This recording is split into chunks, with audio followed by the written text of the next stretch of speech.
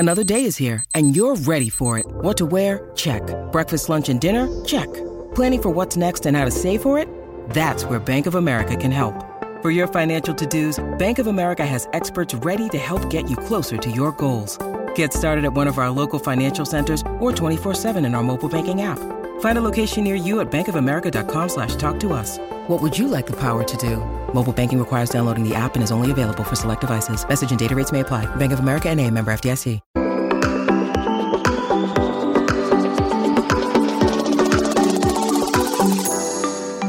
Hi everyone, welcome to the Tech Entrepreneur on a Mission podcast. My name is Ton Dobbe and I'm the founder of Value Inspiration and the author of The Remarkable Effect. I envision a world where every B2B SaaS startup succeeds because they're creating software that customers would miss if they were gone. And here's why. Research consistently shows that 90% of all startups fail, and that's bad. What's worse, however, is that 75% of SaaS scale-ups fail, companies that are supposed to have product market fit. Far too few scale-ups create the traction they aspire for and fail for the wrong reasons. And I believe this should stop. And hence I created my business. And the goal that I have with this podcast is twofold. First, to inspire new forms of value creation by sharing compelling ideas and stories about the potential that we can unlock when technology and people blend in the right way. Secondly, share experiences from tech entrepreneurs like you about what it requires to create a remarkable software business and how to overcome the roadblocks to do so. The guest on my podcast this week is Alex Levine, co-founder and CEO of Regal. At bigger companies, you're taught the wrong thing. You're taught that, the more people work for you, the more important you are. The more your world is important, the more important you are. I think that results in bad outcomes for companies. What we try to teach people is actually the most valuable people in the company are those that can make themselves completely redundant. This is Alex.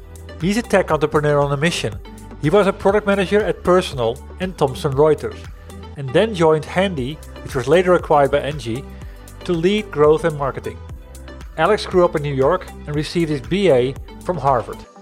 While at Engie, he successfully drove top-of-the-funnel growth. But even after rolling out website optimization and email and SMS remarketing, only 4 out of 100 customers would convert. Surprisingly, he found that if they would call 96% of the abandoned customers and got them on the phone, they loved the attention and converted at double the rate. In search for technology to scale this, he found only solutions around a basic, one-size-fits-all, call more and call faster strategy, resulting in declining answer rates and terrible customer experience. Solving this problem sparked the idea to co-found Regal in October 2020 with Rebecca Green, which is the CTO.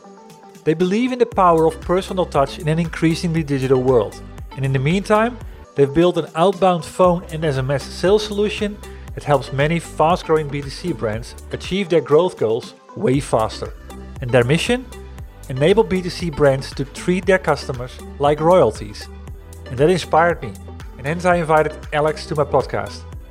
We explore what's broken in the way we sell online to B2C customers. Alex explains how they help customers 3.5x their answer rate and make that exceed their revenue via their website. He shares his big lessons learned on how they grew rapidly to 3 million run rate in less than 2 years, without a sales team or marketing team. Last but not least, he talks about why we should be prioritizing creating wealth for everyone in the company rather than glorifying raising money. And by listening to this podcast, you will learn 4 things. Firstly, what you should be looking for in conversations about new products with customers. Secondly, that you don't have to have a huge engineering team to build products that drive revenue from the start. Thirdly, how to successfully grow your SaaS business faster with fewer people. And lastly, how to create a SaaS business that becomes critical infrastructure for your customers. Hi Alex, thank you for making the time available today and being the guest on the podcast. Hi, I'm happy to be here. I hear that a lot. Thanks for that. And I'm actually happy that you're here as well, because when I got approached to have you on the show, because this happens more and more these days, when I looked at your website, it was, this is one of those cases again that I get inspired by. And as a consequence, I want to have those stories. So you started your company Regal in 2020, and I've seen pretty strong growth from it. This is also what I was interested to have you on the show. Before we start talking about what the company is all about and like what inspired you to start it, if you would define yourself in 2 or 3 words as an entrepreneur, what words would come out? 2 or 3 words is a hard one. I'd say I'm a builder for sure. As I hope that, I'm still a father and a husband. But yeah, those is probably the most exciting parts of my life. That's good that you bring that up, because at the end, it's about the balance. And yeah, it says a lot about you already. And the builder part, yeah, of course. Otherwise, you wouldn't start a venture like this. But the balance part of being the father is definitely a very, very good one. So you started your business, Regal, in 2020. What was a problem that you saw that just couldn't live a day longer without a good solution for it? Yeah, so my co-founder, Rebecca, and I had an interesting set of experiences where we were working at a very large company that sold home services online called Angie, and they own Angie's List and Home Advisor and Handy and all these different brands. And our core thesis was that people didn't want to talk to human beings and they wanted to come online and be able to buy home services just online. And I think what we found at scale, we got to a very large scale, what we found is actually the conversion online was worse than the old school conversion offline. So when somebody would go offline and look for a fence installation, they actually had a better experience than when they came online and looked for a fence installation. And, that not only is it bad, but it was kind of embarrassing when we found that out because we thought that we had built a better mousetrap. And so as we engaged in this and we tried a lot of different ways of getting customers to understand better the service and to convert at a higher rate, we found actually the most effective was to have a conversation with the customer. If we had a conversation with a high intent customer looking to build that fence, they converted at a much higher rate. Yeah. And in sort of exploring this, we ended up building a very large team who would intentionally call customers. So if they come in, they look for the fence and they didn't buy, we call them and say, hi, you have a house. Do you want a fence? Tell me more. And it wasn't a hard sales motion. It was really there to help them disambiguate the complicated concepts and for us to emote with them and help them walk through this relatively complicated, high consideration purchase. And as we got to scale, we realized that the sort of general narrative, the common narrative was that phone was dead, definitely sales was dead, and you should never talk to a customer. And so there was very little software built out in the B2C world for this kind of sales motion. We tried a lot of the B2B software, things like Outreach and SalesLoft, but those were built around a very high priced salesperson that was not actually doing that much time on the phone. And we tried a lot of tools that were built for customer service, but they were actually built to deflect, conversations, not have conversations. And we even tried tools that were built for cold calling, which were largely built just to dial a lot of people as fast as you can, which is also not the goal. And so in the end, our metaphor was we wanted to be able to do for phone sales a similar thing to what customer engagement tools had done for email. We wanted to be able to reach, the right customer at the right moment, with the right message. And so we left to start Regal on the theory that there were going to be sort of all these businesses moving online that were more considered. So everything about your health, your wealth, your kids, your pets, your house, your car, where it was not going to be the same e-commerce motion online with a photo and a price and a review. There was going to be a landing page, sure, but you were going to want to talk to somebody before you made a decision about your child's healthcare, for instance. Yeah. And so we wanted to build that platform that will allow for those personal interactions in this increasingly digital age. Today, we focus enormously on how do we reach customers, on their cell phone with a call and a text. And I think what shocks people the most is on average across our platform, our customers have about a 30 to 35% answer rate. So, if email has a 3% click rate, this is 10x the engagement of email. So it's very high engagement, very high conversion once you're on the phone with a human. And so for our customers, the majority of their revenue comes in on Regal, not through their website, which is also an incredible thing to think about. So instead of seeing a future world where all human touch is removed, we see this world where human touch is critical, and we want to build the underlying platform that is going to enable brands to have those conversations, when customers want. I mean, think back to the world, maybe 100 years ago, where you walk into an establishment that knew you and they'd say, oh, it's so nice to see you, Alex. Like, here's your table, here's your drink. I know exactly what you want. We want brands to be offering a higher quality of service so that their customers are more satisfied. We want brands to be differentiating on service so their customers are satisfied. So we can identify now exactly when customers are struggling online to be reaching out to them with a branded call and a text saying, this is SoFi, this is Roman, this is your, school, whichever school it is. we're here to help you and help you walk through this. Yeah. Inspiring. And I mean, it's so recognizable what you were saying there. Like B2B, it wasn't built the right way. B2C, yes, call center not the right way. Cold calling isn't the thing as well. But it's really about this intersection of something that people want, but it's a higher value product. Where at the end, before you make higher value, it's more considered. I think the fascinating thing when I look back is I made the same mistake that a lot of people are making today, which is we believe that because retail came online in this modality where there was very little customer interaction, and actually they can't afford customer interaction because the margins are so low, that every industry would work that way. And actually, that's just, it hurts businesses when they come online without having the ability to talk to their customer. And so I think part of what we talk about is shifting the mindset from one where digital is a solution to everything to one where you use data to make decisions on when you should be having a conversation with a customer because it's higher NPS for them and ultimately a revenue driver for the brands. So we shouldn't say unilaterally you should talk to the customer in every motion or unilaterally you shouldn't. We should use data to make that decision. So a lot of what our product helps people do is treat these conversations much like a digital channel and A/B test to see which interactions are driving value for the customer and for the brand. Exactly. Interesting. I mean, you already talked about my second question, like what is the opportunity to get this right, but that is already defined. Yeah, I'd say at a very high level, there's somewhere around 15 or 16 million customer service contact center seats. So, those are people who are doing customer service. There's somewhere between 5 and 7 million of these B2C sales seats. So not B2B, but B2C sales.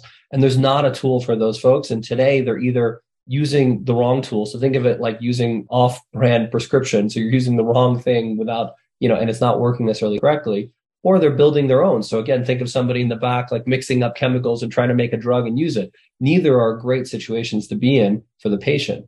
So, we, I think, are very proud of the fact that we work closely with brands to actually create an experience which, they're proud of. So brands want to be able to engage customers in a way that's brand first and, at the moment, and in the channel the customer wants and with messaging that tells the customer they understand them.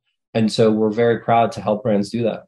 We're speaking to the converted with regards to like the aspiration that these brands have, create an experience that they're proud of. Yeah. I wrote my book, The Remarkable Effect. So that's all about doing things and making an impact for your customers. Yeah, I remember early days, we were starting the company and I talked to a big university in the United States about their admissions program.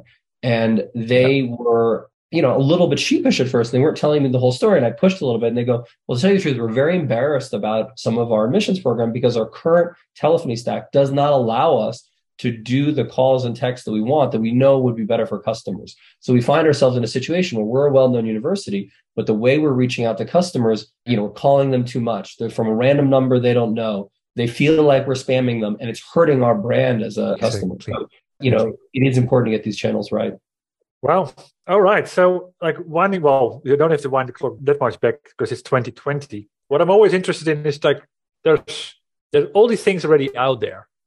You find that niche, you find that unique problem that needs to be served in a specific way. So how did you start product strategy wise with this is where we're going to focus our time in order to create something that has defensible differentiation? Yeah, so we have a very strong opinion on this, or Rebecca and I have a very strong opinion on this. We believe that you have to start with the customer. So a lot of companies, in our opinion, make the mistake of spending a long time at the beginning building product and then showing it to the customer, getting feedback and having to rebuild that product.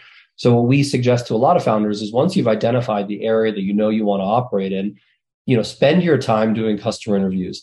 And what you're looking for is not just, them giving you feedback, but you're looking for somebody reaching across the table saying, I will pay for that now. How do I get that product tomorrow? And what you do is at the beginning, you can build, mocks and you can build decks and say, based on what we've heard, here are the challenges that you're facing. And, we hear these three things a lot. Is that what you're facing? And get them to talk about which challenges they're having. And then start talking about the value that they're sort of trying to drive towards. So in our case, the challenges were around how do we reach customers more? How do we make agents efficient? How do we have the data to know what's working, what's not in the phone sales channel or in B2C sales in general? And then they were ultimately trying to drive more conversion, more revenue. So as we understood that better and started showing them different features, they would pull on certain things and we would then prioritize building those. And so at the beginning, we did not, have a huge engineering team. we couldn't build a fully featured platform, but we could build the features that we knew were going to drive incremental revenue because that's what they cared about most. And we're going to solve some of the problems and the challenges they had. And that let us launch. So we raised seed in November of 2020, and we launched to the first customers in December of 2020. So, you can just start driving revenue immediately in that way. Let me make a small interruption here. Alex just made an excellent remark about the essence that underpins his company. Create valuable and desirable products in the leanest possible way. Products, no matter how small, that customers care about. Following this mantra got him very early predictable traction. Traction that they could build a business with independently, while at the same time having the option to leverage external funding to fuel rapid growth. It allowed them to make funding an option, not a set choice. It's a trait remarkable software companies master. They realize that they cannot please everyone, focus on the essence, master curiosity, and then build new value possibilities that when they show them to customers, that they will say, "I'll pay for it now. How can I get that product tomorrow?" You can master these traits as well. And the first step? Simply read my book. I've made the electronic version available for free. Just visit theremarkableeffect.com to grab your copy, and inspiration will spark in the first 10 minutes. Back to the interview. When customers, had feature requests, we couldn't always, do it. And so there would be times where we would manually have to do things for customers to support them. But I think at the beginning, this is a famous YC expression. It's perfectly okay to do things that don't scale. Exactly. What we learned by actually Rebecca and I doing the customer support for all of these customers at the beginning is exactly what really mattered to them and what didn't. There'd be nice to have they'd ask for, but when we'd really say, look, there's only 5 of us, what do we really prioritize? What do we focus on for you? They'd tell us. And so I think, coming back to the first point, focus on what your customer wants. Don't focus on building a product yet. Focus on what the customer wants. I think the second thing is at the very beginning, the founders have to be doing every single interaction with the customer. So I think too many people separate themselves from that. For the first year, I sold every customer. Rebecca was involved in every customer. There was nobody else. There was no sales team. There was no marketing team. We didn't go out and hire fancy executives. It was just us. So we went from 0 to 3 million in run rate without any of that. Then sort of the next phase of the company was starting to prove that we could have a sales team. And so this year we've proved we could, ramp a sales team well, and that's gone very well. And we're excited by the execs there and the people doing it and the fabulous team. Yeah. And now this year, in the third year, we're starting marketing. So we didn't make our first marketing hire till a month ago. So in our third year, we're now looking at marketing. Really? So I think it's a different way of thinking about the business. How many people do you have currently working for your organization? Today, we're about 85 people. So a year ago, we were 15. So we've, grown quite a lot in a year. Yeah, exactly. And I mean, it's also an interesting thing in itself that you only hired your first marketing person in that last phase. And it tells again a bit that you've created the motion in terms of the fact that you don't have to do marketing because it's growing likely by word of mouth, customers pulling it out of your hands. Yeah. So the first 2 channels for us really that work. So one was just to your point, word of mouth. One of my favorite calls very early days is I got an email from somebody and they said, well, I heard about your product because my significant other works at a company where she uses your product day to day. And she was so happy with it. She told me about it. And so, when you're going through the family, like it's successful. So yeah, at the beginning, that was, one of the most important channels for us. And then the other one very early on actually is we started doing conferences. And what we would do is we'd buy a small booth, we'd, put up a sign. And again, we would just talk to customers. And I think it was magical to see their eyes light up when they all knew the problems. They saw it was hard to reach customers, hard to know when to call them. They didn't want to call them too much. They wanted to be able to text them. But for so long, everyone had told them, no, we're not going to build software for you because it's not important enough. And so to have a company that actually cared about this use case and was going to build product for them, they really got excited about what we were doing. And so very early on, going to conferences allowed us to build a group of believers as well. Strong. And I may also like that you really like the hook is the problem rather than look at what cool features we have. Yeah, for sure. So there's definitely a lot of credibility because Rebecca and I went through this ourselves, and that obviously helps. I think, you find startups where people are searching for a problem, and that's much more difficult because Rebecca and I live this problem. we do really feel what it is that, customers are going through. And we tell them when we work with them, and it's very honest, that our goal is for them to drive more revenue. And if we can help them at Regal, great. But if our experience can just help them do anything that's going to drive more revenue, we'll help them do that. Our goal is for them to be successful, and if we can help them, great, but it's not necessary. Cool. When you need mealtime inspiration, it's worth shopping Kroger, where you'll find over 30,000 mouth-watering choices that excite your inner foodie. And no matter what tasty choice you make, you'll enjoy our everyday low prices, plus extra ways to save, like digital coupons worth over $600 each week. You can also save up to $1 off per gallon at the pump with fuel points. More savings and more inspiring flavors make shopping Kroger worth it every time. Kroger, fresh for everyone. Fuel restrictions apply. On that journey, what has been the hardest nut to crack to grow adoption or to change behavior of people? Yeah, I think, the majority of companies grow slower than we do. So the sort of top decile of B2B SaaS companies take a year to get to about 1 million, then the next year to get to 3, and the next year to get to 10. So that's sort of 3 years to, 9 or 10 million. So we've done that in under 2 years. And so at that rate of growth, a lot more things break, or you don't have as much time to learn. And so you have to rely on people sort of who've been there before and are more experienced. So I think just the rate of growth that we've experienced has made it more difficult for us. In terms of things that have broken or gone to plan, we're very lucky. I'd say the majority of what we set out to do has happened. I'd say the things that have not gone to plan, there are 1 or 2 examples of like self-inflicted mistakes where we've done things wrong, but largely like the reason we are where we are today is things have gone to plan. I think what will set us up for success very significantly is we're much more careful on hiring, I think than most companies are early. And so made sure we were hiring people that we felt were really aligned with our way of doing things. So really cared about the customer. We're very execution focused. We're very interested in using data to make easier decisions. We're interested in making decisions that would lead to growth. So when we found people that fit with us culturally, I think, we jumped on the opportunity to work with them. And at this point, one of the things we're proudest of is in our application process, we have all time. So of people we've made a job offer to, we have over 90% acceptance of those job offers. And so that's very unusual to see. But I think we do a good job of identifying the people that are culturally aligned with us and getting them excited about what we're doing. And then obviously making them successful once they join. So that's the biggest leverage. We are not fans of building huge teams just for the sake of building teams. One of the things that I hate, one of my pet peeves, is when you ask a founder how their company's doing and they cite the number of people they have on the team. Exactly.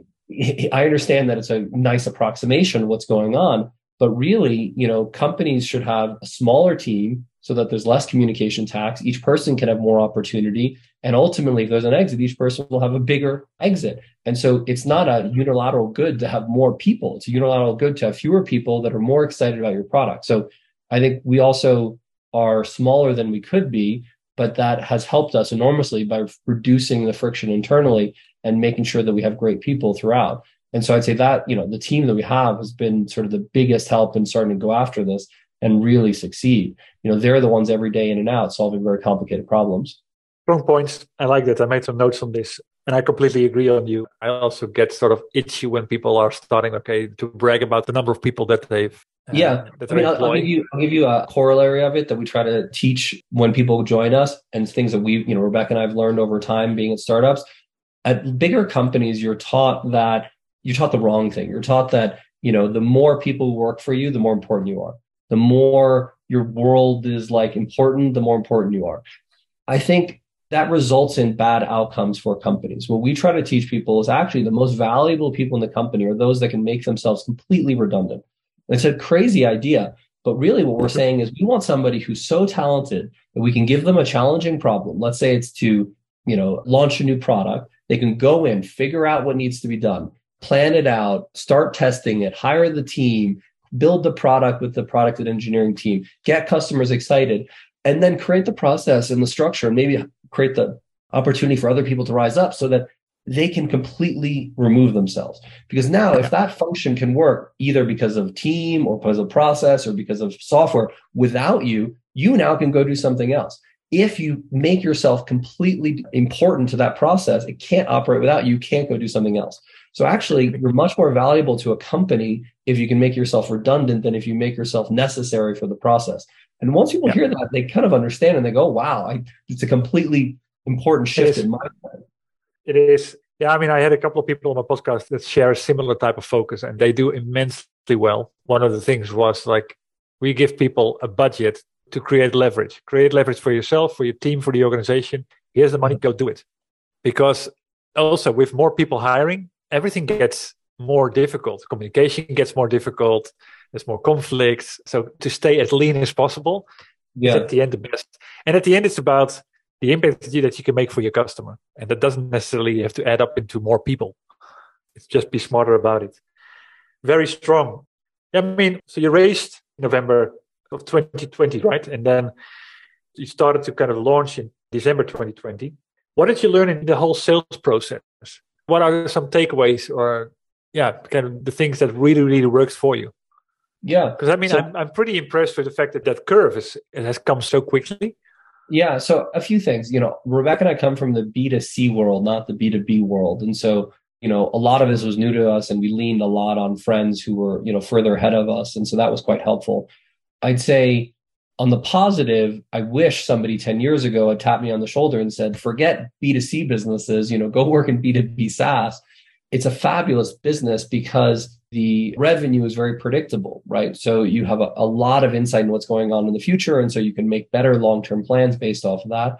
And because of, the sort of you're selling software and that's your core product, you can spend a lot of time iterating on the software and making it better to improve the outcomes for people. I think in a lot of B2C businesses, a lot of time is not spent on software, and that makes it harder to succeed, let's say.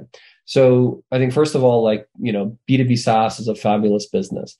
I think second thing we learned is, I think there's a lack of sophistication in B2B marketing and sort of customer interaction compared to B2C. I think part of it is because in the B2C world, you operate at a much larger scale. And so there's been a necessity to have much more sophisticated segmentation and tooling around that. And so I kept expecting to see a product or a strategy or whatever that would mimic what we were doing on the B2C side, but we didn't. I think PLG is starting to bring in some of the tools that were used in B2C into B2B marketing and sales. Yep. But even there, it's very rudimentary. So we're still at very small scale, but I was underwhelmed by the current tooling for even B2B because it makes it very hard for you to personalize what you're doing to each customer.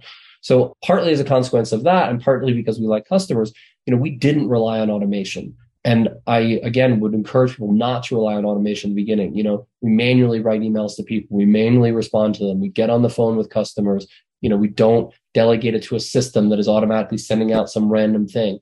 And so, I think the doing it yourself, doing it manually, again, things that don't scale is enormously valuable at the beginning. And so I think that was quite helpful. And then I'd say the third thing, which I learned, I wish I could say I knew this in advance, but really it's, after the fact, we realized that we had a good strategy, is we have a go-to-market motion that leads to a lot of success for customers and a lot of success for us. And our go-to-market motion in many ways is similar to what somebody like a Gong or an Attentive use.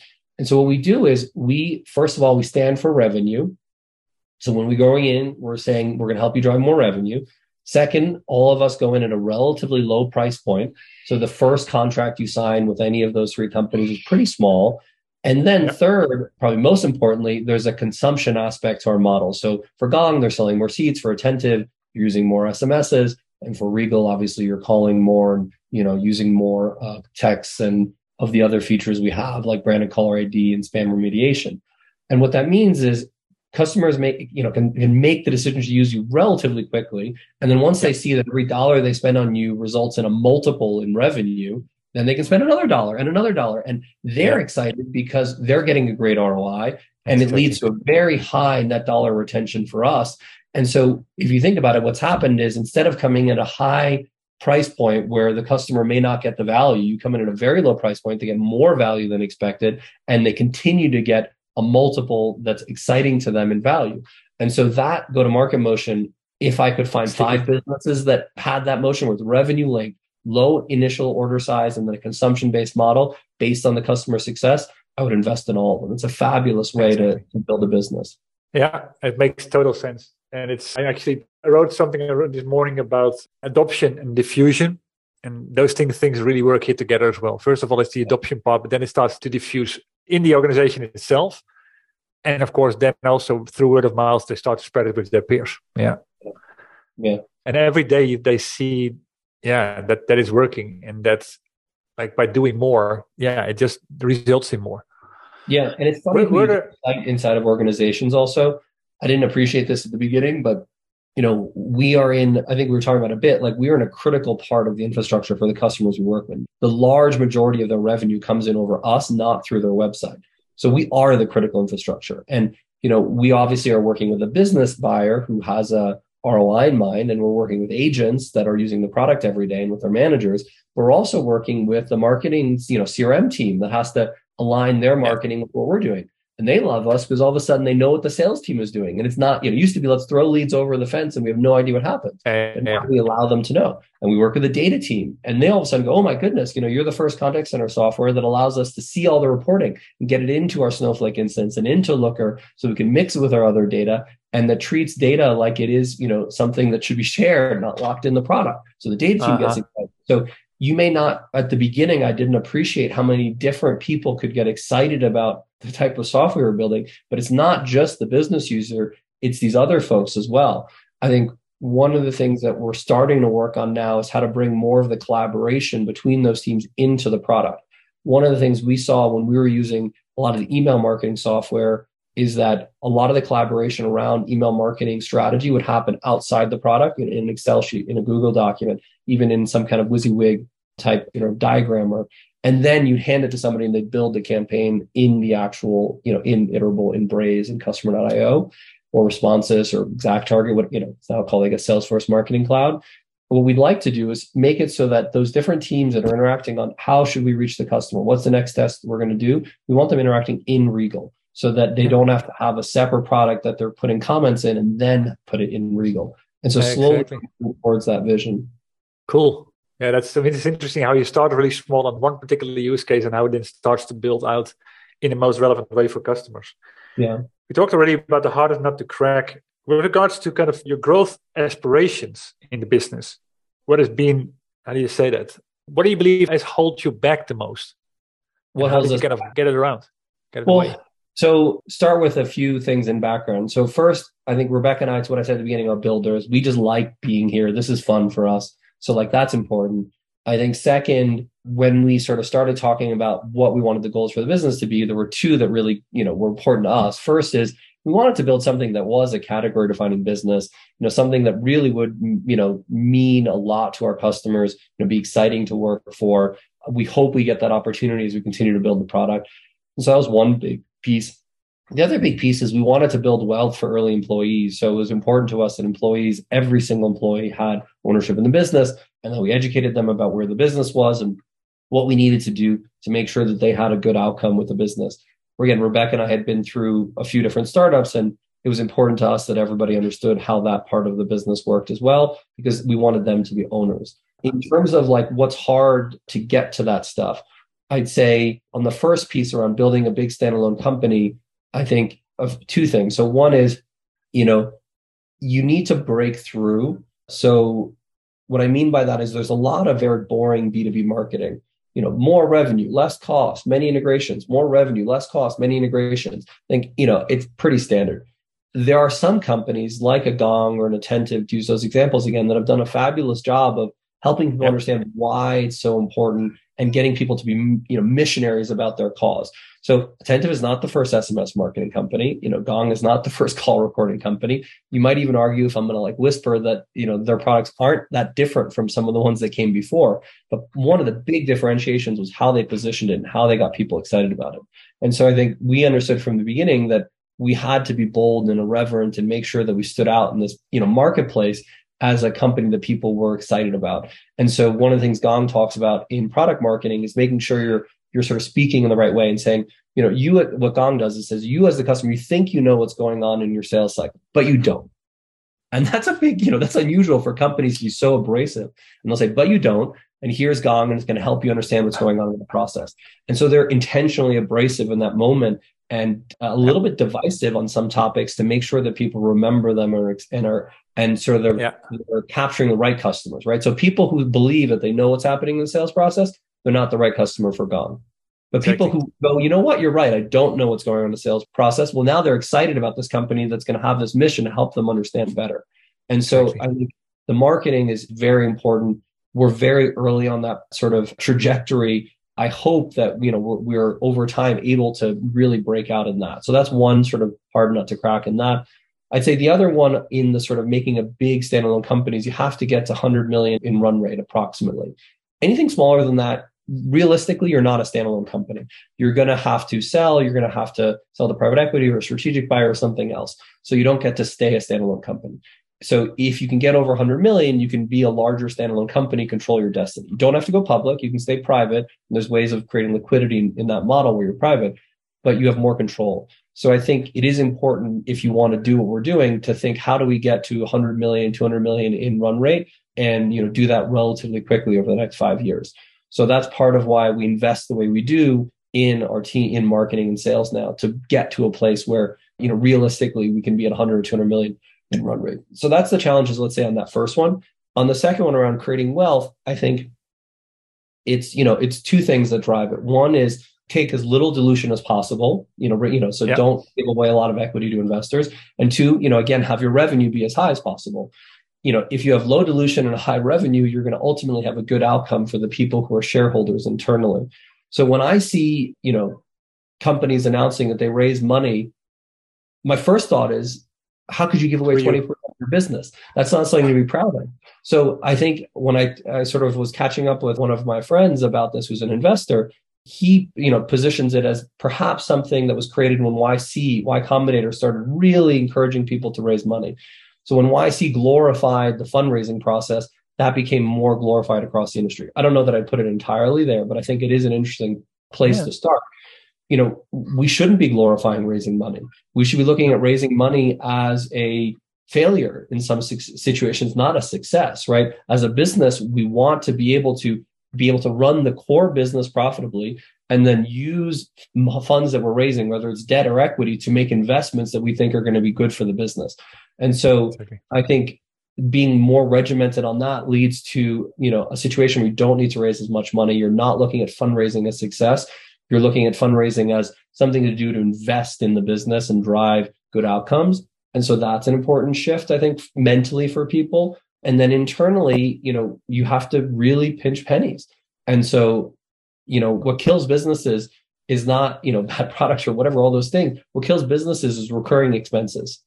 And that's a weird thing to say, but it is important to remember. Recurring expenses, right? SaaS software that you've bought that you can't get out of, right? That is going to stop you from getting out of, means that you can't lower your costs. So be very careful as a new business about signing up for contracts. Ask them if they can help you because you're a new business. Find ways of doing it in a more flexible way so that you're not in a situation where you've raised your costs so much that you can't go and do the thing you need to do that's right for your business. So think very hard about everything that's a recurring expense and don't do it. I still look at every expense across the business. And, people know, they know that I'll look at it and I'll email them and say, what is this expense and what is happening here? It's not to say I don't trust people, but it's to say we have to be very vigilant on that. I was talking to a candidate for a finance role internally, and he was telling me that he became famous at his last company because he was giving the CEO a hard time for buying a $50 sweatshirt for the company for everybody to have. And that's what you want. You want people who are going, do you really need that $50 sweatshirt, or could we have bought a $20 t-shirt? Right? You want people that are thinking that way. Yeah. I think normally I ask, from all the lessons that you learned, do you have a do and a don't to share? And I think you shared already 10 in the last 10 minutes. So I won't ask that question. One final one. Since I wrote my book, The Remarkable Effect, from your experience, what do you believe is a trait, or what do you, how do you say that, keep pushing on the organization to not only become an organization that people talk about, but actually keep being that organization that people talk about? Yeah, I think, it'd be hard for me to choose one. We sort of have created these values internally that we think are going to help us as a company be successful at this stage. So I think there are those sort of, it's, being very customer focused, using data to make better decisions, acting with urgency, acting on the things that are going to lead to growth, making sure that you're enjoying the journey. So those are our values that we think are important. If I were going to pick one thing, just as an example, I would say one common challenge early days and that we talk about with folks internally is people sort of accept constraints. When you're an early stage company, there are going to be all kinds of perceived constraints. We don't have enough money to do this. We don't have enough people to do this. It's not possible to do this thing that, no one's done before. No customer will buy this contract. Nobody will talk to me because I'm not, important enough or big enough. So there's a lot of perceived constraints. I think understanding how you, turn those around and create opportunity out of that is important. So at the last All Hands, we did an exercise. That is not, we didn't come up with, it comes from a business school where we split the team into different groups and gave them each $5 and said, you each have, as a group, 2 hours to create as much money out as you can as a group, and then come back and present for 2 minutes on how to do it. And so the punchline is that the teams that see the $5 as the constraint, meaning they're trying to use the $5 to buy something and then resell it, don't do very well because it's hard to turn $5 into more that quickly.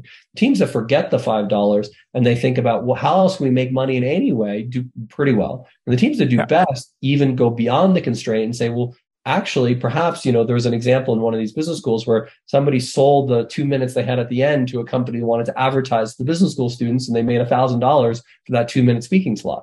So even they didn't think the 2 hours was the constraint. So don't let constraints be constraining, I think is an important concept early days for people to understand.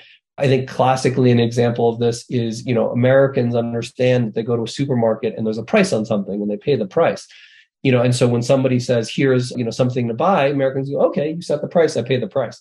If you go to, I'll pick on Turkey, which is a fabulous example. If you go to the, open air markets in Turkey and there's a price on something, if you pay that price, somebody will be offended that you didn't negotiate. It's actually inherent in the culture to negotiate. And so I think helping people understand that everything is negotiable and, they should understand that there's a way for both parties to get what they want out of it. I'm not saying it's a zero-sum game. Perhaps you care more about a lower price and they care more about having a review or a referenceable customer. So it's a fair trade, between the two. So it's not a zero-sum game in those things. But I think that sort of concept around, don't think of constraints too much is a key one early days. Really, really good advice. Thanks for that. Well, Alex, kind of the time flew by. Thanks, for being so open about the journey that you're on. I love the niche that you picked and the problem that you're solving there and the success that you're creating. Thanks for sharing all the wisdom. Yeah, thank you for having me on. It was exciting to chat. And this ends my conversation with Alex. I hope you enjoyed it. And if so, please leave a review on iTunes. And if it inspired you, please share it with other tech entrepreneurs on a mission that you have in your network. Other than that, thank you for tuning into this podcast. I had the honor to speak to Alex Levine, co-founder and CEO of Regal. As said, the goal that I have in this podcast is twofold. Firstly, to inspire new forms of value creation by sharing compelling ideas and stories about the potential we can unlock when technology and people blend in the right way. And secondly, share experiences from tech entrepreneurs like you about what is required to create a remarkable software business and how to overcome the roadblocks to do so. Before I close, I have 2 more comments to make. If you know other tech entrepreneurs on a mission that have a story worth sharing, please send me an email at ton.dobby@valueinspiration.com. Building the momentum all starts with revealing the ideas. And that starts with you. And if you want to know more about my book, or you're interested in joining the Remarkable Effect tribe, please visit my website at www.valueinspiration.com. Thanks for tuning in. And you could do me a big favor by rating the podcast on iTunes or provide me with your feedback directly. I'll see you shortly on a new episode.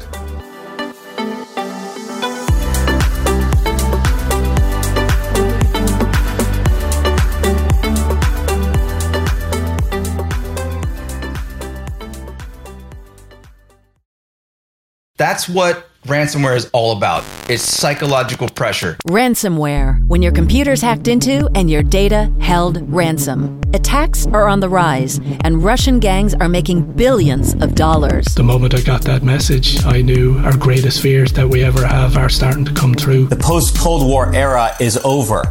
.com, The Hacking. A new season from Crowd Network with me, Katie Puckrick. Just search for .com, that's DOTCOM, and subscribe.